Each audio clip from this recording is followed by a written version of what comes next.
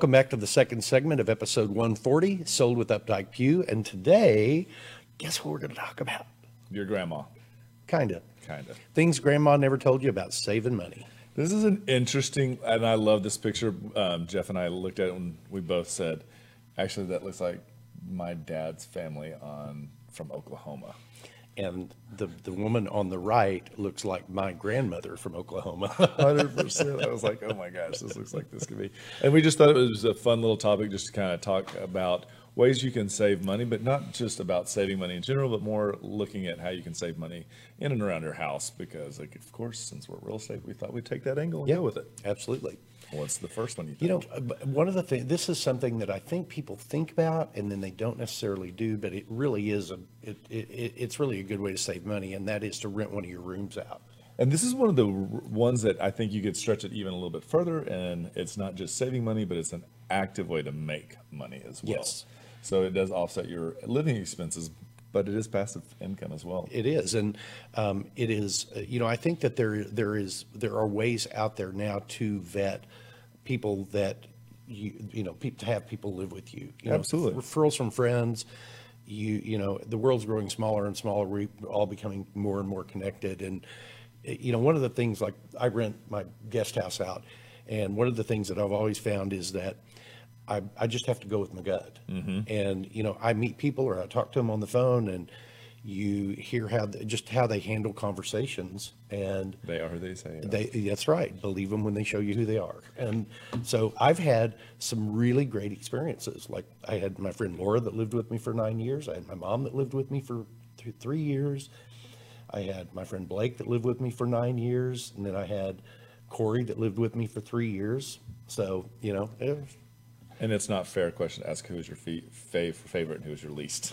Let's see. Don't answer that. Yeah. Don't answer that. The other way to look at it too is with the advent of Airbnb, there are other ways to also create that. So you're talking about somebody signing like a 12-month lease with you, but there's also ways that it could just be for the weekend, or if you're subsidizing yourself going on vacation and you know that your house is one that could be easily rented while you're gone, that might actually help pay for your vacation as well. Absolutely. I think it's something definitely worth thinking about. And I would say this much: this speaks more to a younger generation, because I feel like they're a lot more okay with that. And I think the older we get, the less we're okay with that. Probably true. What's the next one? Number 2 is research the problem before you pay somebody to fix it. You're great at this. I have learned so much, and this is all pre-YouTube, but I've learned so much about home repairs just by watching, talking to the guy at Home Depot.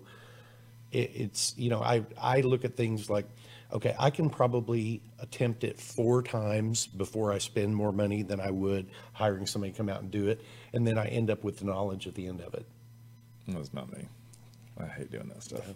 But I will say this much: I love the fact friends. that he does, because I'll say, hey, and I'll do some research, and I kind of have an idea, and I'll be like, can you help me with this? But I will say that if you are like Jeff, then you would be an amazing landlord, because I think that Jeff gets a little bit of like sense of accomplishment. And I think that the knowledge that he gains is something that he takes pride in. So I think that it's wonderful. And I think that more people should do it. I should probably do it more, but I just feel like my anxiety gets real high, because I feel like I'm going to break it, and then I'm going to be in a worse situation than I was when I didn't have it all screwed up in parts. What's Jason call me? So Jason calls Jeff Uncle Jeff, and he wants Uncle Jeff to come over and help him. Which means he needs help doing something. It's the best. Uncle, can you call Uncle Jeff? Well, I'll call him. Okay, next suggestion. Watch your PMI.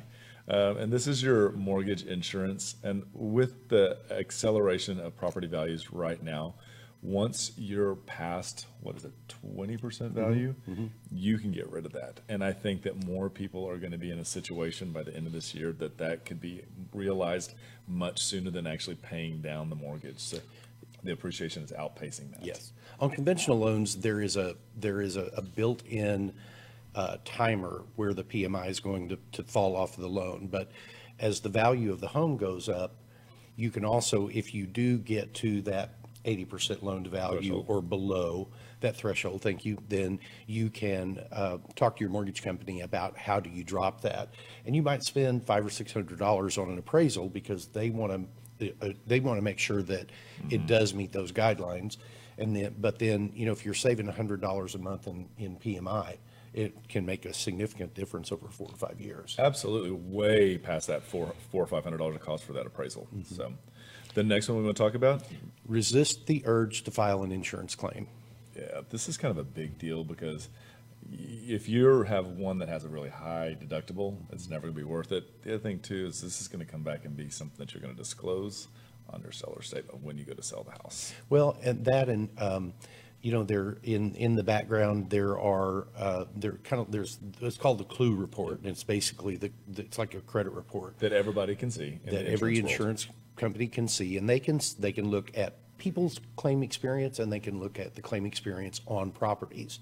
And so they, if you go to sell your home, the buyer goes to get insurance, that insurance agent pulls a Clue report, they may call you and say, why do you have these 3 water penetration claims over the course of 4 years? And why didn't you put any of that on your disclosure statement? And why isn't the work done? What'd you do with the money? Yeah, what'd you do with the money? Yeah. And so kind of backing up the resist the urge to claim, it does come back to bite you financially. There are certainly times that you need to do it. Absolutely. But think about it. It should not be, I got to file an insurance claim. It shouldn't be an automatic assumption. It should not, and that is one of those times when you kind of should reach out with people with experience and kind of get a outside perspective on what the situation is, and really kind of before that money gets spent or that claim comes in. So the last one we want to talk about is revisit your insurance policy. And I have to say that at first I was like, I don't know that I subscribe to this because I would never want to skimp on insurance. I've had the experience where the insurance wasn't where it should have been, and it is a nightmare when it's not. But I think when we started fleshing this out that it began to make more sense. And it's not so much decreasing value amounts, but it's watching for redundancies in coverage. And I thought that was really interesting because there are times when you don't need to pick up another line policy because it's already covered in the master. So you just kind of have to do a little more research and visit with your insurance agent as well to kind of get that specifically addressed. Yeah, and your needs change. I mean, That is awesome. I think that it makes sense to review that policy every year when it comes up for renewal. I think you talk to your insurance agent, talk to about what the coverages are. If you haven't talked, maybe it's every 2 or 3 years you decide to go back out and rebid it to everyone. And one of the things that I would say when you do go rebid with other people, this is just a policy that I have or an approach I take is, you can send them the declaration page, but just make sure that the policy charges are blocked out. Because I want everybody bidding from what the cost of their policy is, not just trying to beat the current policy that I have. 100%. And the other thing too is that a lot of times people are under the assumption that some of these large brands are always really giving you the best deal.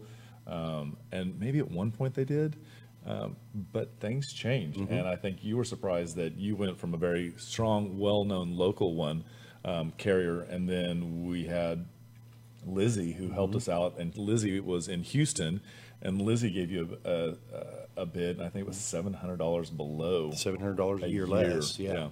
So again, it was at first I was kind of like, I don't know about this topic, but it was good. Yeah, good. Well, we hope you found interest in that. We really appreciate you spending your lunchtime with us. Come back and join us Wednesdays. We're here every Wednesday, Facebook Live, YouTube Live at noon. And remember, we want to be your realtors for life.